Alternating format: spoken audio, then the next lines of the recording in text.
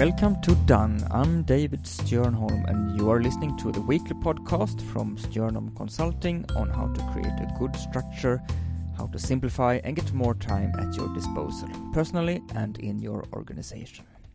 Have you ever delegated an assignment or task to someone, or have someone promise that they will get back to you with some sort of information you need, forget that you did, and then at the very last minute, or when it is already too late, discover that you never received the material you desperately need right now?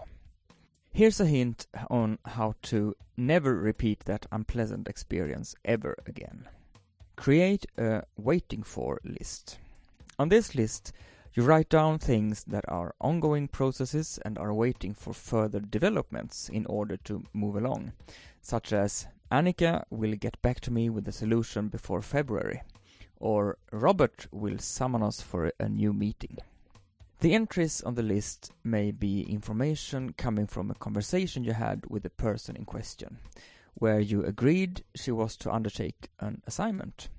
Or the entry might contain information regarding what the next step in the process, which was discussed in a meeting that had a number of people involved, is. Since you're in charge of the development of the issue at hand, naturally you will want to keep a close eye on its progress, what you agreed upon, and who is assigned to do what. The list might be a single sheet of paper on your desk or a designated page in your agenda. It can be a document on your computer or be its own category wherever you keep all your different to-do tasks. Some keep a separate file in their email account where they save all correspondence containing anything regarding, for instance, questions still unanswered or of someone's promise to provide certain information.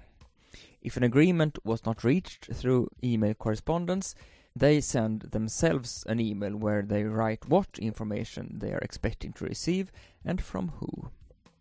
If you make your list in a spreadsheet or some other software, you can easily organize the list in accordance with who undertook what task, so that you, prior to meeting with Robert or Annika, effortlessly can get a general idea of what assignments they each are responsible for, making it easy to check in on them on their progress.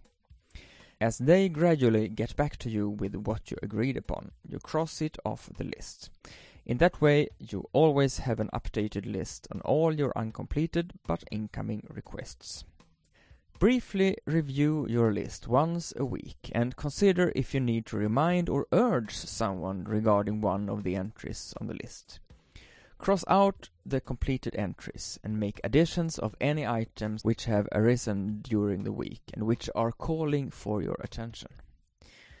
Give a moment of thought to what assignments are waiting to be completed right now and who has the responsibility to complete them.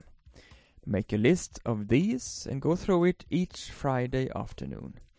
Add new entries and cross out what has been completed during the week. The result of these efforts will be that you will no longer find yourself in the uncomfortable situation of not having the information you need when you need it, and be forced to create all kinds of last-minute solutions. People to whom you have delegated tasks will get back to you faster and to a greater extent than before, since they will notice that you now keep better track of what has been agreed upon, and in some mysterious way you will appear to have the memory of an elephant. How do you keep track of all the loose ends and make sure nothing gets left behind in projects you are in charge of? Email me and tell me. The address is david@stjernholm.com. Your ideas are more than welcome. I may very well try them out myself and share them with others in the same need for structure as you and I. That is all for today. I wish you a productive and enjoyable week until next Monday, when we are back with a new edition of Done.